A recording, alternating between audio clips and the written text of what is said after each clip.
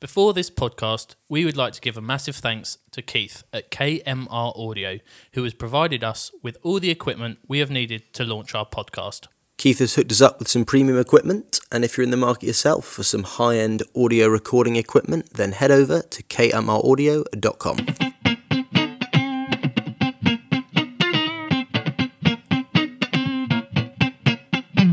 The balls are shown. The balls are shown. The balls are shown. Hello and welcome to The Ball Sessions, a podcast where we delve into the lives and stories of successful millennials. My name's Henry Martin and today I'm joined by Tom West. Good afternoon. And Ross Jeffries. Hello, Henry. For session number 6, we are hugely excited to be joined by Lindsey Noakes, co-founder of Gather. Lindsey, thank you very much for coming. How are you doing? Thank you, I'm really well, thanks. Good. So I think a good place to start, Lindsey, would be, if it's possible, to give us a brief overview of what Gather is, what Gather does. Yeah, of course. So Gather is a charity. We bring people and data together to solve the urban sanitation crisis. So there's 3 billion people currently who live in cities who don't have access to a proper toilet. We think that data is really key to overcoming that challenge and getting toilets to people who need them. So Simple. So, I mean, I think we want to get onto that in detail at some point. But first, can we get to know you a bit better? So, Please. What was your kind of path to get there? Because it seems like quite a specialist thing to get into. yeah, and I am basically totally unqualified to be doing it. So, Even better. So I started this with my colleague John. We were asked to lead a research project by a philanthropist who is now one of our trustees.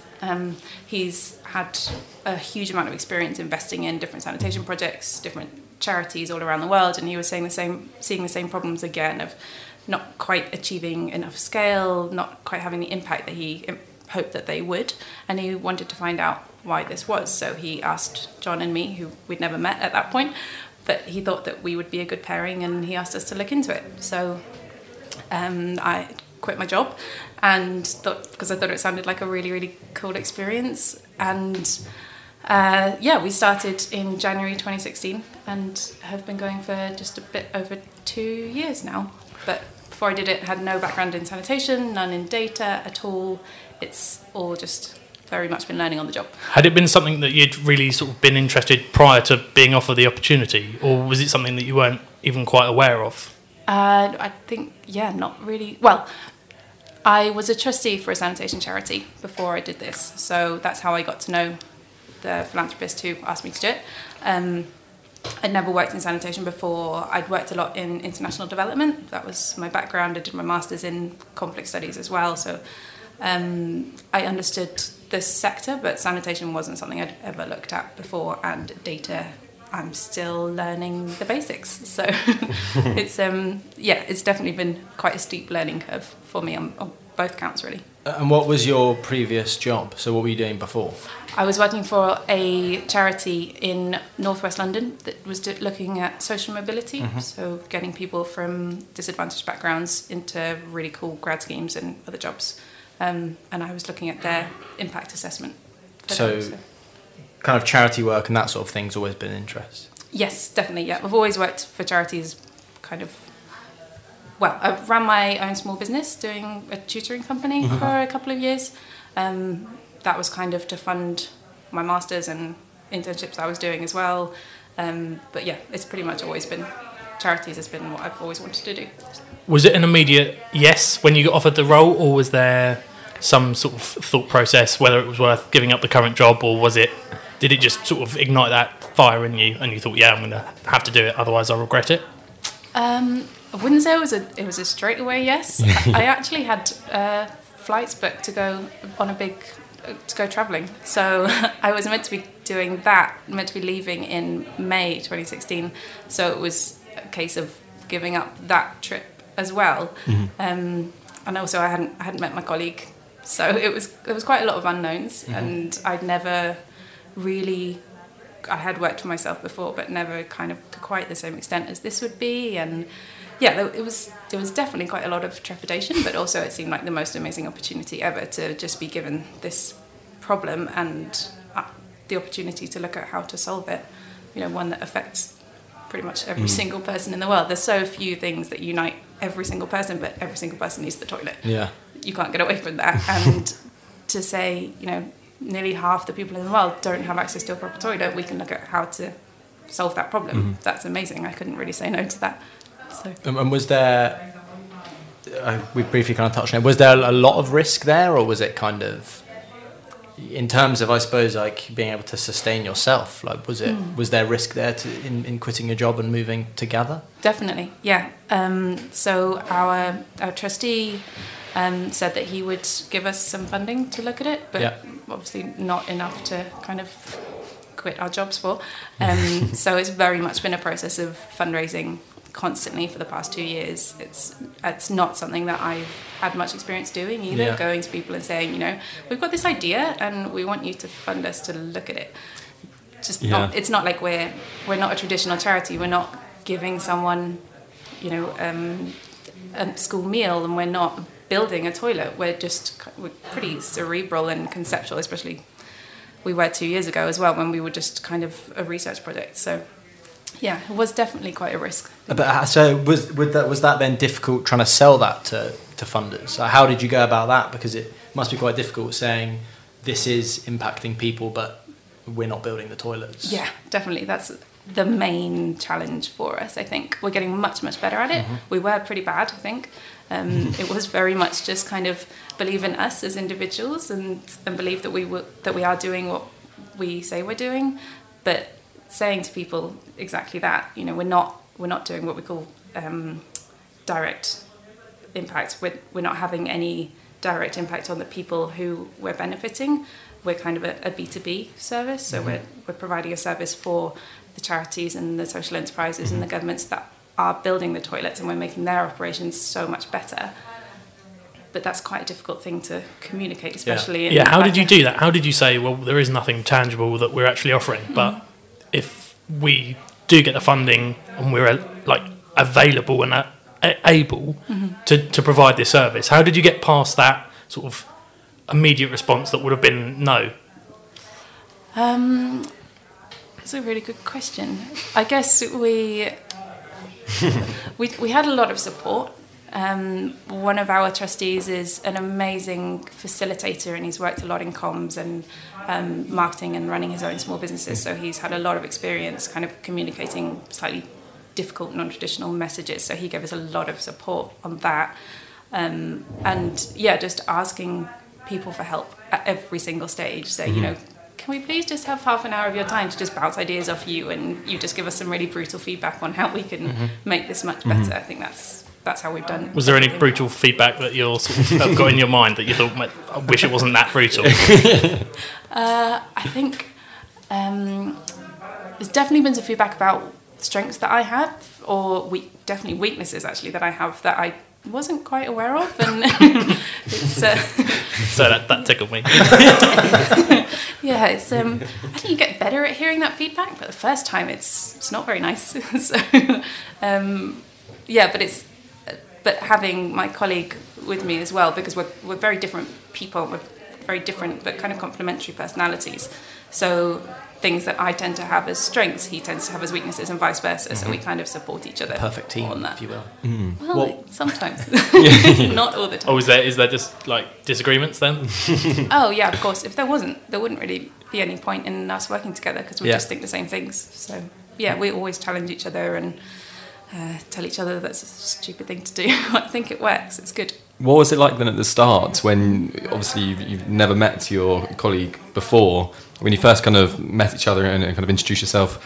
How difficult was it then to kind of build rapport and kind of move forward with Gather?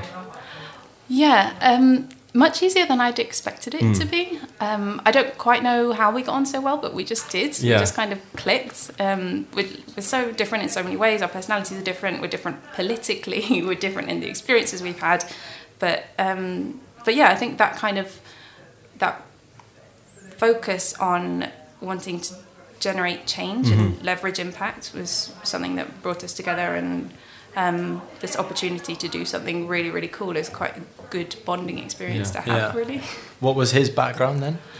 He has spent a lot of time on the India-Burma border doing some health charity work, and also led a really cool research project looking at what was the most effective kind of charity development intervention that you could do. If you were to spend, £100, £1,000, £1 million, what's the best thing that you could do with that money? And he came to the conclusion that sanitation was it. Yeah. So it was then pretty great that he got the opportunity to work on Gather. Yeah, that's amazing. Yeah. So I don't know where to go next. So what happened, I assume, to kind of kick on, you had to secure that first bit of funding. So what happened then after you've kind of got that? We've been incredibly lucky with our donors that they've all signed up to 3-year funding commitments for us. So we're just starting the final year of most of those commitments. We think a lot of them will carry on. We know a lot of them will carry on. It's definitely kind of given us a lot of freedom, having that knowledge that we will have money coming in the next year, and a lot of it's made us able to take risks and to really hone in on exactly what we should be doing. It would be much safer for us to have started and said the world needs more toilets, so we'll go and build more toilets. But we had the opportunity not to do that. So few people in life have the opportunity, I think, to really get to the nub of a problem and say, I'm going to meet that. I'm not going to cover everything. I'm not going to go and build toilets. I'm not going to build sewer lines through slums. I'm just going to really kind of find a niche and meet that niche. And so it's given us a lot of freedom. Has that always been the plan, or at any stage did you consider to potentially supply toilets to these areas? Or so we started off just thinking, probably because we were incredibly naive and ignorant mostly, we thought probably mostly not everyone is doing it right, that there must be a problem with the way that sanitation is provided, and we should just probably do it better. So we'll go out and we'll build some toilets and we'll build some waste management systems, and we'll just do it better than everyone else. And we pretty quickly found out that wasn't the case, that there are some incredible organisations doing incredible work all over the world. We learned from them. They were amazing at sharing their kind of pain points and the opportunities for them to do better. And then we kind of took all of that learning, all of that feedback, and kept on coming up against this issue of data again and again and again, that no one actually, there is no map in the world which shows you where every toilet is. And if you were going to start a new organisation building toilets, you need to know where your markets are, where the need is. So you need to have that data, but it just doesn't exist all in one place. So we thought, if we created that map, this was kind of iteration 1 of our plan, then that would be an incredible resource for everyone in the world. And eventually we kind of developed that and got to the point of seeing this need for a data sharing platform for the entire sector so that everyone could understand. So was the idea behind sort of providing that service, really well sort of received by other charities that were actually going out and building the toilets, because obviously you were pretty much getting rid of one of their main problems. So they could take your knowledge of where the toilets are and then concentrate on an area where there aren't any toilets. Yeah, we were actually really surprised by how incredibly receptive to everything that we've done everyone has been. We kind of assumed that they might be a bit resistant to sharing their data with us, but it's been amazing. We've gone to people and said, we don't really have anything to show for it yet, but we would love to have your data, and then we'll do something really cool with it, and then we'll show you the results. And people have said, that sounds amazing. We'll definitely do that. So everyone's been incredibly receptive and incredibly generous and kind to us. We've been really lucky, we think. Were any of the charities almost stepping on each other's toes, building a toilet in a place where a charity had almost just built another toilet? Definitely, yeah. And there's a huge amount of inefficiency in how it's done. There's so much goodwill and there's so much desire to meet this need, but there's not this kind of coordination that there needs to be in the sector. So you will see a toilet built by one organisation right next to a toilet built by another organisation, and also you'll see one informal settlement or slum which is got quite a good supply of toilets, and then half an hour down the road there's one which will have none at all, and so that imbalance is really inefficient as well. Quite frustrating, I'd imagine, like seeing not people have an abundance of toilets, but more so than another place just right around the corner. Yeah, I think just not being able to meet the need that there is, just this kind of this imbalance and inequity is just, it's not working for people, and it needs to be better. So when you were collecting that data from the other charities, were they basically just telling you this is where we have built toilets, or this is where we're going to build toilets, or both?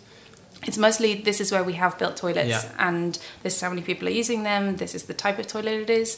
I didn't know this before I got into it, but there's a huge number of different types of toilet, whether they're connected to sewers or they're not, and whether they are gender segregated. There's huge issues around women's safety to do with sanitation as well, because people don't tend to have toilets in their houses. So if women are walking to toilets at night, then there's issues of being attacked or of not being able to access them properly. So there's issues around accessibility to people with physical disabilities, and a whole range of different data which you can kind of collect and bring together and learn from and get really cool information from. And were there any like really obvious sort of trends when you put that data together?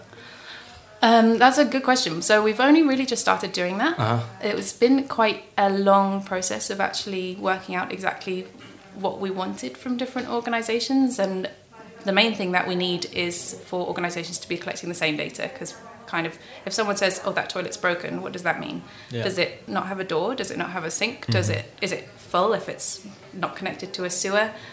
You know, there's no one really has a kind of concrete understanding of what broken means.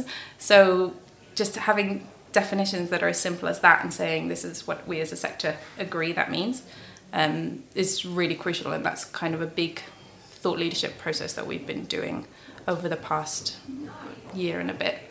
So yeah, it's kind of all been leading up to that, and then this month we've got our first data event where we're going to be bringing together a whole group of data scientists, which we're really, really excited about, and they're going to be looking at the data that we've been given and seeing what exactly we can learn from it. So. And then from there you start to come up with a concrete solution, I assume.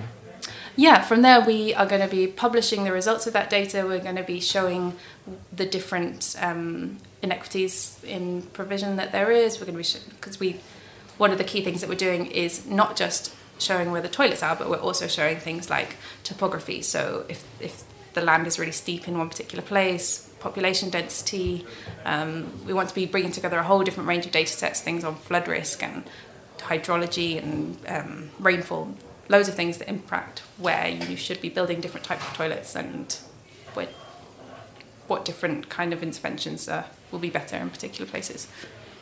That's awesome. On the website it says by 2020 you want to provide 15 million people in 8 different cities that currently don't have sanitation.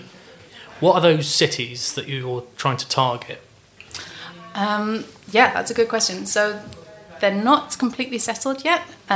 We've got ideas and we think we know where we're going to be going, but it mainly depends on, for one, where we're wanted. That's the really key thing. So we want to be going to where different sanitation providers are working who want to work with us. We don't want to be kind of pushing at closed doors all the time. We want to drive a shift within the sector so that people are coming to us and they're saying, you're doing really cool things with data. We've got this data. Can you show us what we can do with it? So we're going to be looking at cities where people are coming to us. We've got some really great relationships with organisations working across a range of cities. So some of the 15 cities are those, and there's some kind of really influential providers within the sector who, when they do stuff, other people tend to follow them. So we're kind of focusing on the cities where they're working in as well. I guess on the flip side as well. So can you tell us where you've been collecting data from at the moment? I guess to our understanding, it's Nairobi, Kenya. Is that the only place at the moment, or? Yep. So Nairobi is where we have been commissioning our own data collection in a slum called Mathare, which is home to about 180,000 people. It's a really cool, interesting, vibrant place, but it has a massive need for sanitation. There's 119 public toilets there, which serves 180,000 people. So it's not a great sanitation situation, and also it's very varied across the slum as well. so that's where we've been doing our own data collection. We've been training up young people there to map sanitation in their local communities, which has been really, really cool. We've also, so for our data dive that we're doing in a couple of weeks, we're going to be looking at Lusaka in Zambia and also Dhaka in Bangladesh. So those are our kind of main focus cities at the moment, and we're doing that in partnership with a big sanitation provider there. I'm glad I didn't try and pronounce any of them. Yeah, I was going to. I'm glad I didn't now. So you said just then that you, I guess, are getting young individuals to map or kind of go out and map these areas themselves. How are you going about kind of training them? So we work in partnership with a community mapping organisation called Spatial Collective, who are based in Nairobi. They're amazing, and they have really incredible groups of young people in different informal settlements across Nairobi and across Kenya, actually. And they do some work across East Africa. So they bring together these young people from the particular area where you want to map. People who, from the communities, have got to be the best people to map their areas. Yeah. So, they give them some really great training and then send them out with little GPS units and clipboards and map the kind of whatever it is that you want to be mapping. And this is purely from the research on the website, but can you just tell us how many individuals map how many kind of areas or people? It varies a lot, but so I'm going to get this wrong. So I think it's about 12 young people that are going to be mapping for us in Mathari, which is the slum that we've mapped so far, and we're going to be doing a new mapping exercise there, hopefully in a couple of weeks, and so that's home to 180,000 people. It varies a lot on what you want to map. If you want to map communal toilets, then that's easy. If you want to map toilets in people's houses where you have to go and talk to the people in the houses, that obviously takes a lot longer, and so then you need more people or more time. So it varies, but they're pretty efficient, I think. And how do you choose those people to kind of go out and map? That's a good question. We don't actually do that. Spatial Collective do that for us. So they use their networks. They recruit kind of really great people that they know and do it that way. Yeah, brilliant. One thing that struck me was you said you don't want to be pushing on closed doors. Why would these places that are being helped by you say no to it? Because I think they must realise that, say, like 180,000 people when there's 120 toilets, that's obviously not enough. So why would they say no from their end? Yeah, it's an interesting one. I think it's because it's maybe a bit controversial, but there's not that higher level of how to say this. We can edit stuff out. Data traditionally within the development sector has been used a lot to shame people for not doing what they said they would do. It's been used to highlight failure rather than celebrate success. So if people give us their data and we say, but wait a minute, in your 2011 strategy, you said you were going to build 5,000 toilets and you've only built 2,500. What's gone on there, guys? There's definitely a reluctance because of that, a wariness, I think, to share data because of that. We've very much come at it in a way that we want to leverage the work that they're doing. We want to improve the work that they're doing and celebrate the amazing successes that they've had. So we're trying to change that narrative and demonstrate the power of the data that they have as well, because the ability to get insight from the data that they have is maybe slightly limited just because everyone's so busy. They're working on such tight schedules and such tight budgets. They haven't really had the opportunity to invest in maybe the level of data literacy that they would like to. So it's a little bit of a new thing, and I think maybe some people are understandably a bit nervous about kind of being the first adopters of it in some ways. But some people, on the flip side, have been incredibly open to it, which has been amazing. So you wouldn't call anyone out for not building the correct number of toilets then? Definitely not. That's not why we're there. That's good. That's good to know. I was going to ask, you were in Kenya a month ago maybe? I can't remember. Yeah, about 3 weeks ago. What were you doing then? Are you allowed to say? I was having a lovely time. It was mango season is really good in Kenya.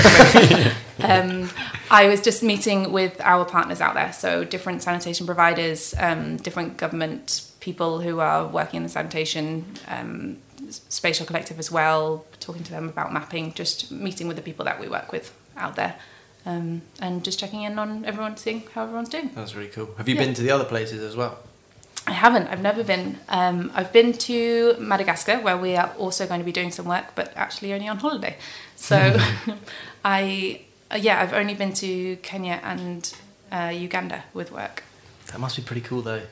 These locations that you've chosen, how do you choose the slums within those locations? Is it just the areas which need the most help, or, for example, you're doing work in Mathare? Very good. Slum, thank you.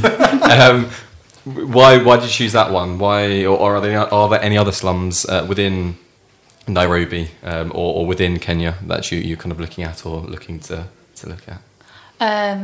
So Mathare we started in because we have some really great kind of relationships with community leaders who do a lot of work there. They lead some really cool youth programs, and they suggested that it would be a really good place to start. So whenever we go somewhere, we always try to kind of ask people what the best thing for us to do would be, or the best place for us to go, rather than just kind of blindly fumbling our way around. It's the third biggest slum in Nairobi, so it's quite big. The first two tend to be a lot better served by sanitation providers than Mathare is, so we kind of wanted to strike a balance between somewhere that was basically easy to manage the number of sanitation providers that we'd be working with, and somewhere that wasn't, and somewhere that we could have a real impact by demonstrating the power of data in this particular area as well. Is that what you found with sort of the slum areas that you've gone to, that the bigger ones have been better serviced by the powers that be, either in that country already or other charities, and you've realised that you're better off targeting the third or fourth biggest slum in that area because that's where you have the most impact? That's a good question. I don't know if Nairobi is typical, because Nairobi has a slum called Kibera, which is incredibly famous. This may be the wrong word, but well known. There's a huge number of organisations working there. They're doing amazing work, but it is relatively well served. I don't think that there's quite such a kind of standout slum. That's a horrible way of describing it. If there's such a kind of imbalance between one slum and the rest of the city in other cities.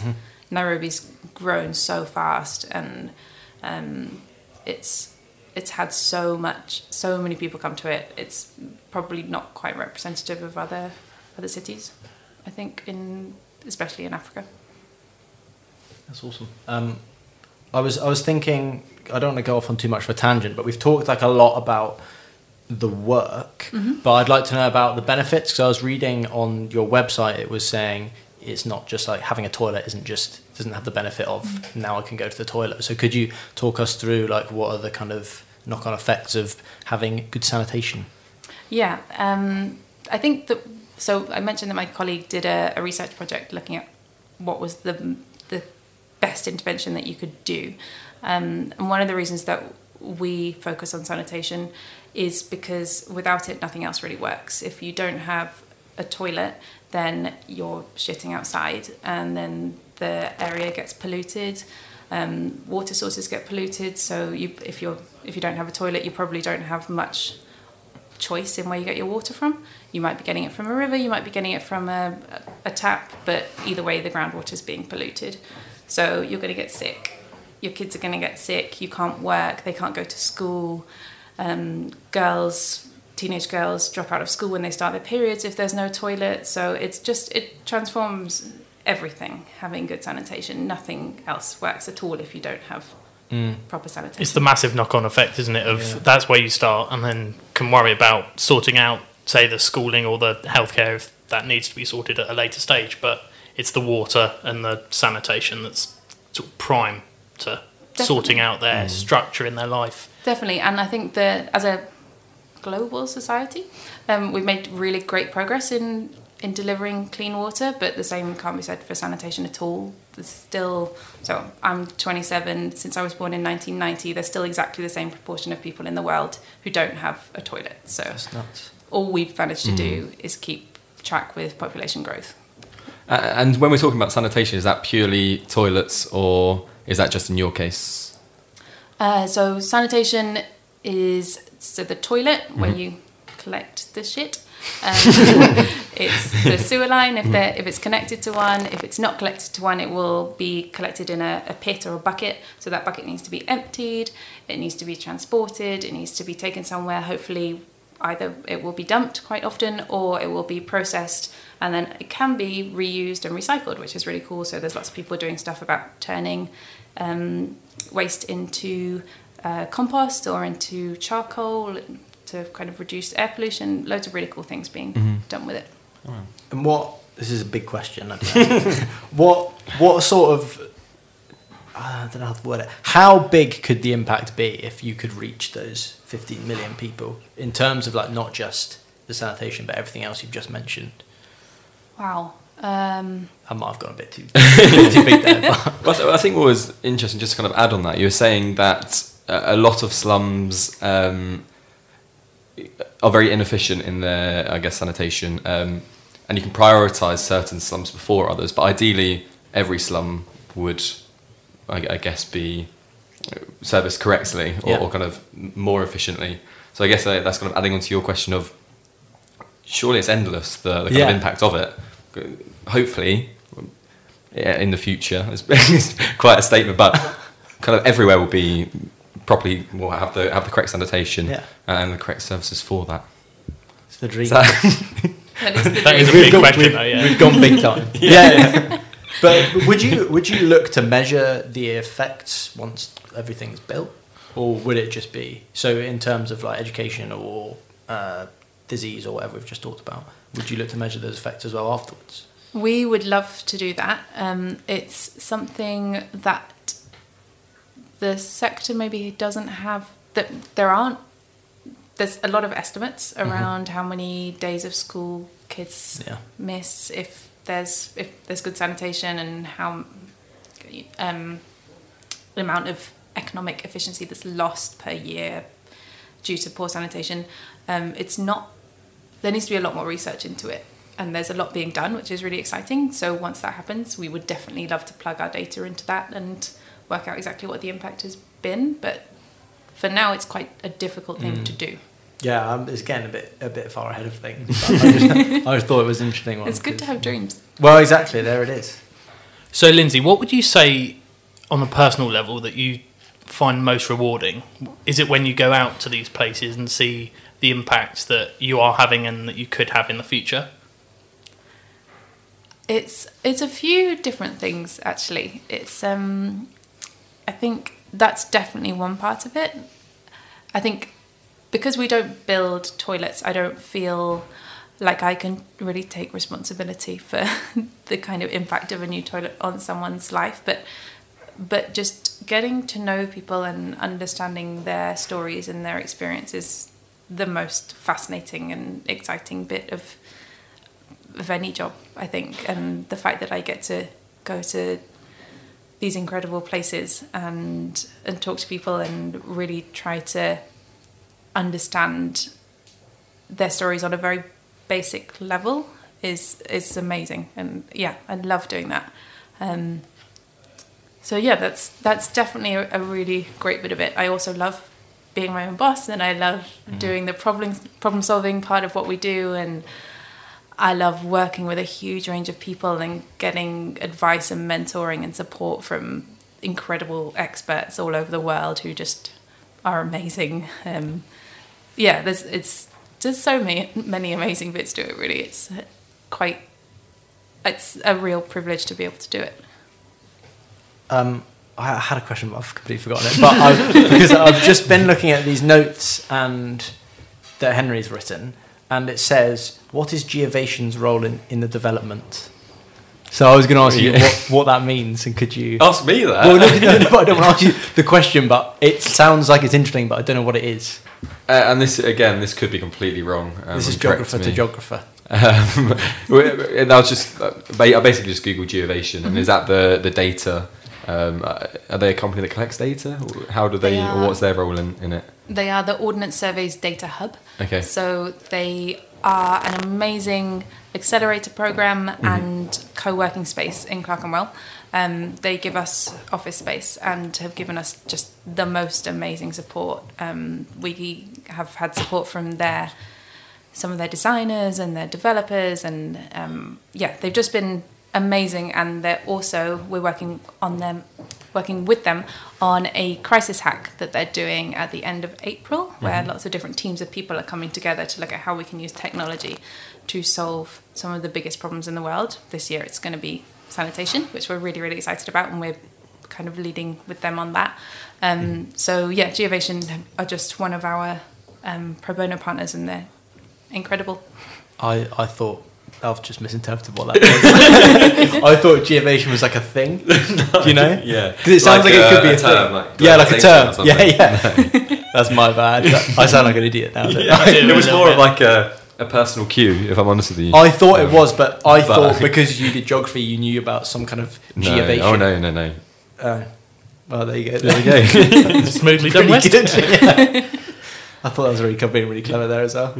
Have you remembered your question? No, I haven't. Super. Yeah, sorry. Yeah. How can our listeners go about helping the movement? Do they donate, or do they donate to the charities that you help? Does it? The movement. I like that.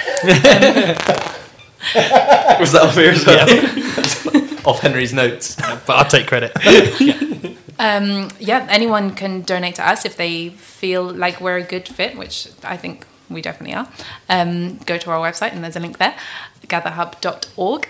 Also, you can donate to any one of the incredible charities and social enterprises that we work with as well.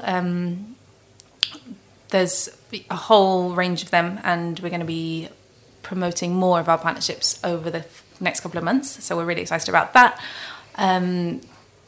As well, one of the best things about my job is the fact that I know so little, but somehow manage to get through it because so many people give their time and their energy and their expertise to us every single day. So we have some amazing advisors from a whole range of different areas and backgrounds. We've got a guy called Ed Parsons who works at Google, who's kind of a celebrity in what we do, and we went to see him the first time and said, we'd love to get your thoughts and feedback, and we were just so excited to be in the room with him. And then he asked how he could help us going on, and I kind of had just a complete fangirl moment and asked him to join our board, and he said yes, which was the most exciting thing ever. So just people like Ed and all of our other advisors who give their time are amazing. The data dive that we've got coming up in a couple of weeks, there's going to be some data scientists there who are all volunteering their time.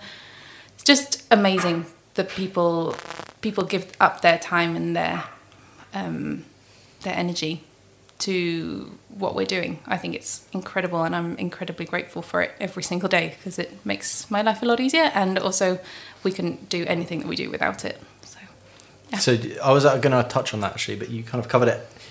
How do you think I find it kind of incredible that you've managed to sort of learn all this and know all this information if you didn't know anything about it before, I don't really know. That's not a question. I'm having a nightmare. Just put that in as a statement. One thing I was going to ask was, you kind of keep referring to this. Sorry, you keep referring to this data dive. That's what it is. Yeah.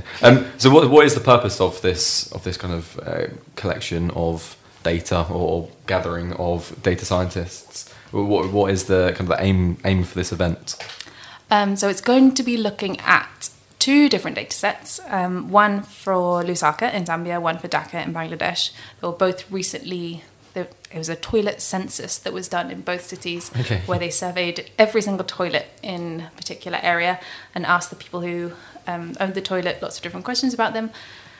And it's really understanding how we can improve the standard of sanitation in particular areas. So is there a big problem with toilets not being emptied because emptying services aren't available? And if so, how do we encourage people to start up businesses emptying those toilets? There's massive opportunity to start up really cool new toilet emptying businesses.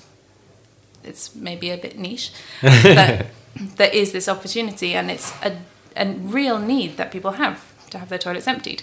You know, if there's a flood in a particular area, the water table rises and all of the shit comes out of the toilet, and disease spreads everywhere, and it's a not an acceptable situation for people to be living in, just because, you know, someone hasn't highlighted the business opportunity to go and empty toilets. So we're going to be looking at all of the different data that was collected.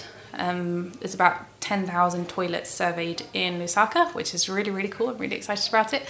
And I can't remember how many in Dhaka, but we're going to be looking at all of the data that was collected on them and understanding the opportunities to improve the standard of sanitation in both areas. Mm-hmm. So I guess that's, we kind of covered it earlier, but are both of those locations confirmed? Or is this kind of looking at prioritising which one to kind of tackle first? Those locations are both confirmed because the data has been collected already by different sanitation providers. So one of our kind of key findings from our whole research process was that there's so much data being collected by different organisations. It's all kind of variable in its quality sometimes, but it's never brought together in one place. And if it was brought together in one place, then we'd actually understand what was going on in a city. But instead, we've just got, you know, one organisation has got funding to do this amazing mapping exercise in one particular area of a city, and then another organisation does one somewhere else, but no one ever brings that data together and actually says, what can we learn about this city as a whole? What can we learn about this country? What can we learn about this area? So that's what we want to do, is bring that data together from different organisations to understand the kind of broader sanitation standard. And am I right in thinking that Gather have created their own index for sanitation levels? That is a goal that we are working towards. Yeah, that's going to be another question for our data scientists at a later point as well. So it's just going to be basically a way to compare the standard of sanitation across different areas. Is there anything similar out there at the moment that does that? Or are you plugging a gap? We think we are plugging a gap, yeah. That's something that we've tried to do across our entire process, really. We've never wanted to do something that someone else is already doing, because there's no point. We don't want to be wasting money or time or energy if someone else is better able to do what we're doing. So we've really tried to meet a need that isn't being met currently. It seems a bit weird to me that this hasn't, not to knock Gather or anything. It does seem weird that this hasn't been done, you know, because it sounds obvious. Like if two organisations are collecting the same or similar data in two areas of the same city, it seems weird that they haven't sort of put that together. Definitely, and we asked that question pretty constantly for the first kind of year, I think, just really checking that no one else was doing this. But it's reflective, I think, of how hard people are working and how hard they're focusing on exactly what they need to be doing. Yeah, of course. That there isn't always the opportunity to step back and say, this is what we need kind of across all different organisations. Some people do have the opportunity to do it, but most people don't, because they've got to be so effective, so efficient with the funding that they get, that they can't kind of step back and envision what else might be possible. Maybe I suppose it's probably easier if there's 5 people in one country or one city building toilets, that they don't have to do that themselves, that you can then come in and sort of provide the data, because like you say, if they've got to just focus on the toilet building, for example, they probably don't have time to start mapping out every toilet in the city, I would assume. Definitely, yeah, and they shouldn't have to. If they're incredibly good at building toilets, they shouldn't have to really understand geospatial data sets. It's a different skill, and they should be able to focus on what they're best at. Awesome. Would you say technology is the main thing that's allowed you to do this? Because without technology, it's almost impossible, isn't it? That's a good question. I consider myself to be pretty technologically illiterate. I don't think I have a very good understanding of technology. I'm really trying to learn, but my assumption generally has been that the technology will be able to do what I need it to do, that it does exist. And so far that's kind of been right, maybe because I haven't dreamt very big, but it's definitely been a facilitator, but it's not everything. It's the problem, not the problem. The challenge always is people.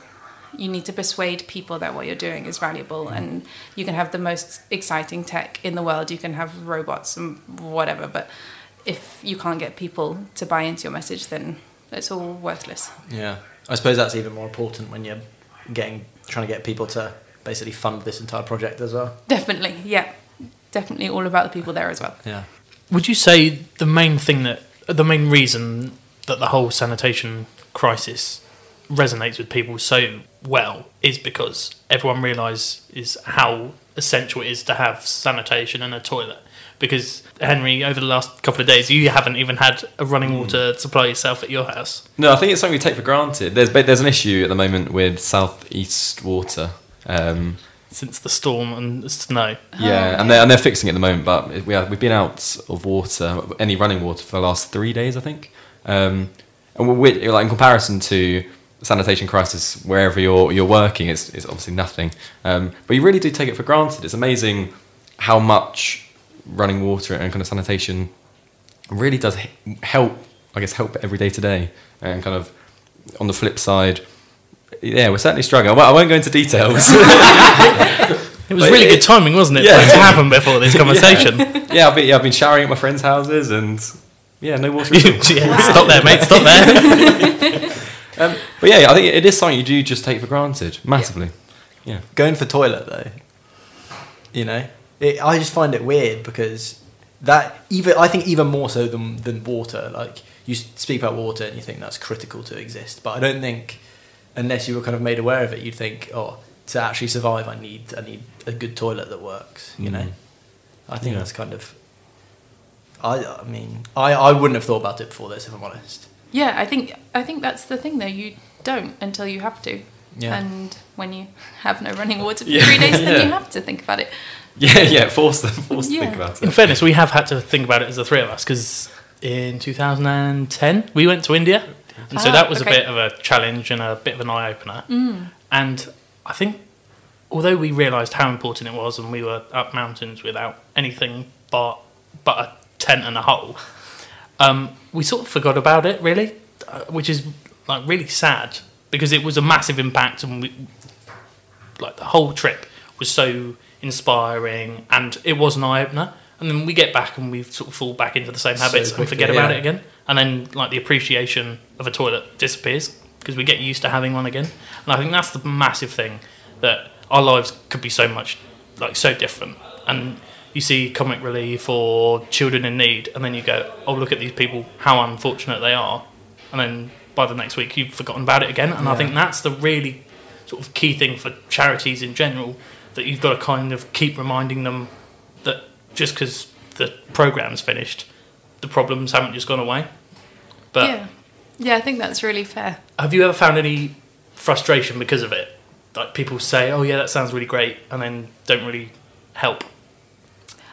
I think that does happen. I've never been frustrated by it. I think it's, when you work for a charity, you kind of just, people have their own priorities. There's 1,000,001 things that need sorting out, problems that need helping, and you can't just assume that yours is the cause that will hit home for someone most of all, even if it is a pretty basic fundamental thing. I think you've just got to respect people's focus and willingness to give their time or their money or whatever it is to the cause that they feel most strongly about. So yeah, I don't know if I've ever felt frustrated by it, but more sounds a bit wet, but just more grateful when people do decide to go with us, I think. I suppose it comes with the territory, doesn't it? And also raising awareness of a problem in this country which we don't have, I suppose that makes it all the more difficult, doesn't it? I guess you're a bit more distant to it all. Yeah, definitely. I've got a question about the future, and this might be a bit far-flung and kind of looking into the stars a bit. But surely, essentially, you're kind of developing a platform to kind of collect this data. So, in theory, this could be used on any industry. Is that something in the future that you'd be open to looking at, moving away from sanitation, or is your kind of sole focus on sanitation? Yeah, definitely. So currently our sole focus is on sanitation. We're really tying into the Sustainable Development Goals as well. So that is aiming to get a proper working safe toilet to everyone in the world by 2030. Currently not remotely on track to do that. But as I said before, sanitation ties into so many things. It ties into how many days kids, especially teenage girls, are missing of school. So if you've got data on that, then you can learn so much about education levels in different areas. So for the moment, we're focusing on sanitation just because it's so fundamental, it's so basic. But no, we absolutely see that we would love to spread out to looking at cities, looking at clean water, looking at a whole range of other things, women's empowerment. Sanitation is just the beginning. Yeah, it's all very exciting. Yeah, I didn't think about that. That was a good question. It's like got big repercussions. Yes. So You just remembered it. Yeah. I wanted to know. You've worked in a few different charities and done a few different things. Is this the most excited you've been about a job role? Oh wow. Gosh, I don't know if I kind of have slightly short time horizons. Maybe I tend to live a bit. I don't want to say I live in the moment. That sounds grim. I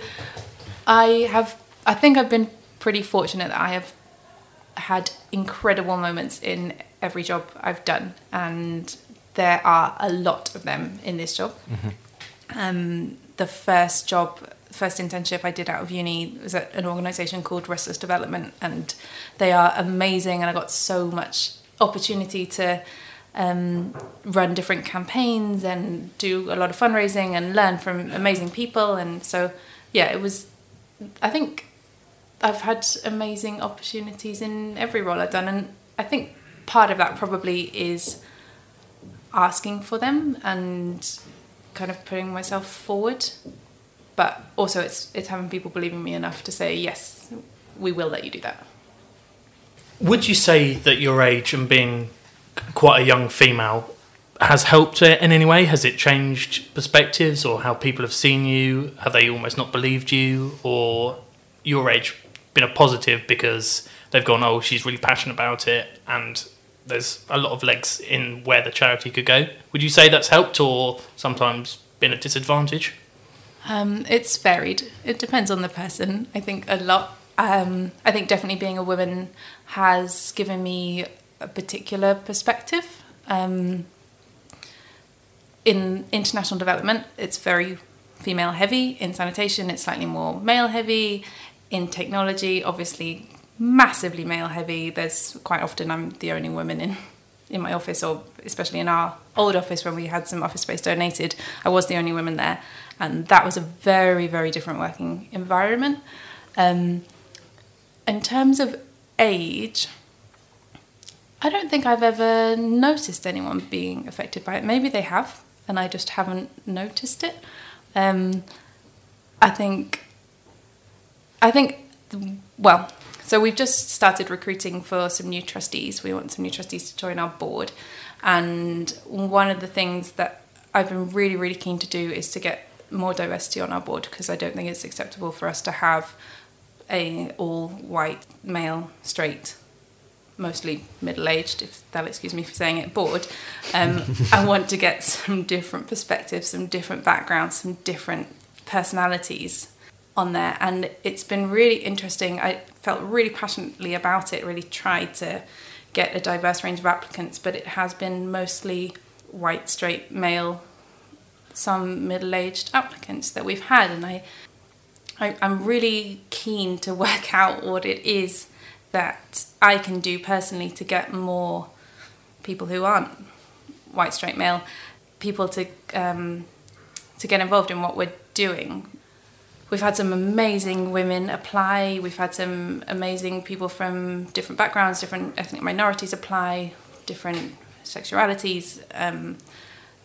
But by and large, they have been a minority. And I think it is incredibly important that we do get that diversity of personalities and experiences and backgrounds on our board. And I've noticed it, even though I'm obviously pretty kind of privileged in terms of my background and being white and being females. It does definitely impact my perspective on things and how people treat me, but it's not enough for me. I think we need to do more. Sorry, that probably wasn't really answering your question at all, but I just went off on one of it. But I think gender definitely impacts how I do my work and how I am perceived in the relationships that I build. And it probably benefits the charity, obviously, because there's so many more issues that, especially with the clean sanitation and girls starting their periods, like you said, whereas blokes can understand that there's going to be a drop-off. We don't really understand what it's like to go through that, even in the Western world where you've got everything on hand. Yeah, definitely. Yeah. But also I think if you've got a group of people that are all the same, you don't get innovation from that. You need to have diverse people. You need to have people challenging each other and having different ideas. And if you just got a room of people who are all exactly the same, you're never going to get anything new happening. Yeah. Do you think it's difficult to get... How hard is it finding like a balance between people that... I don't know if this sounds bad or not, but having a diverse board and then having also a board of people that are going to be able to like fully contribute to what you're doing?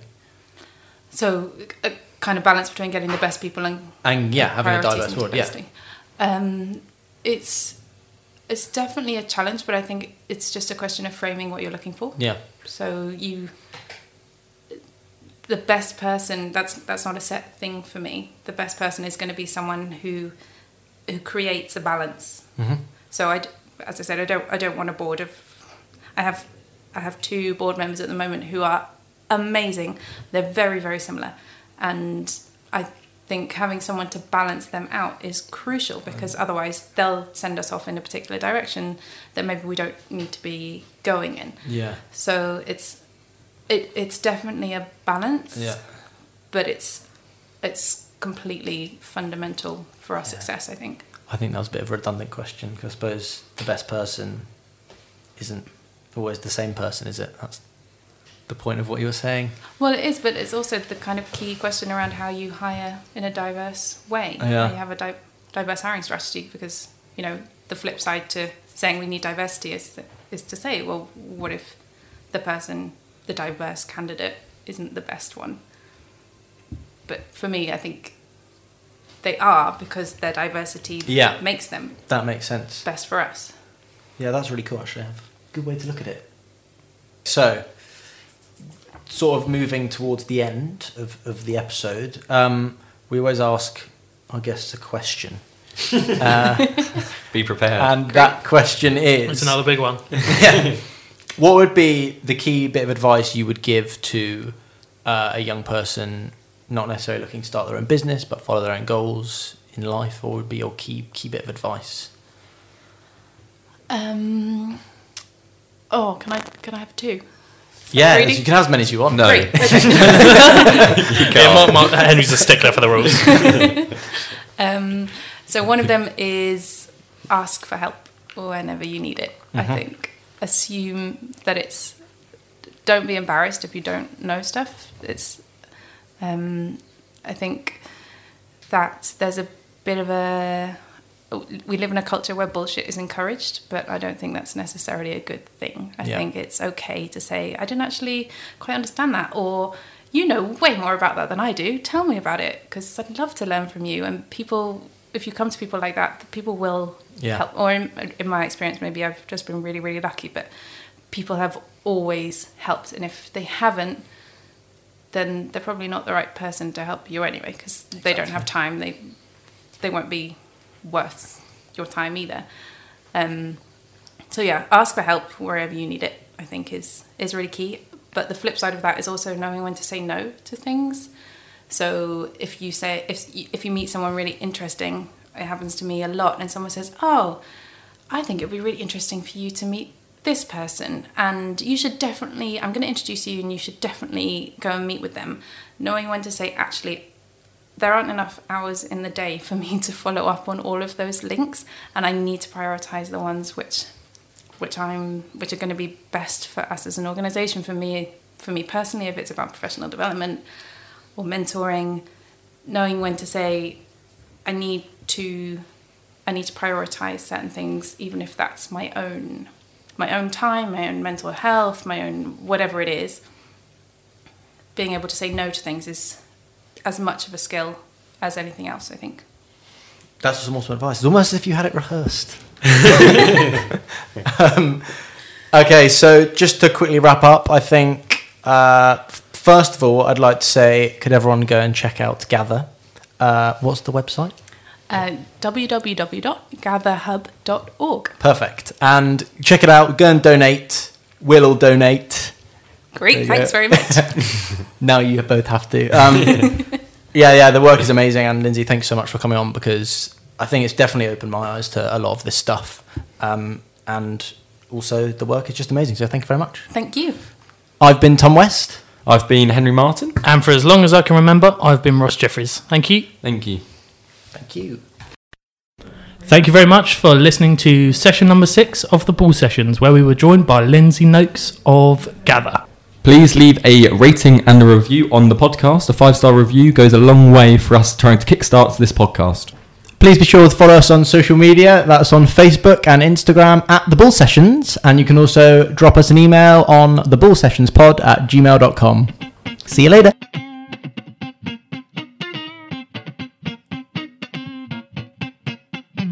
The Ball Sessions.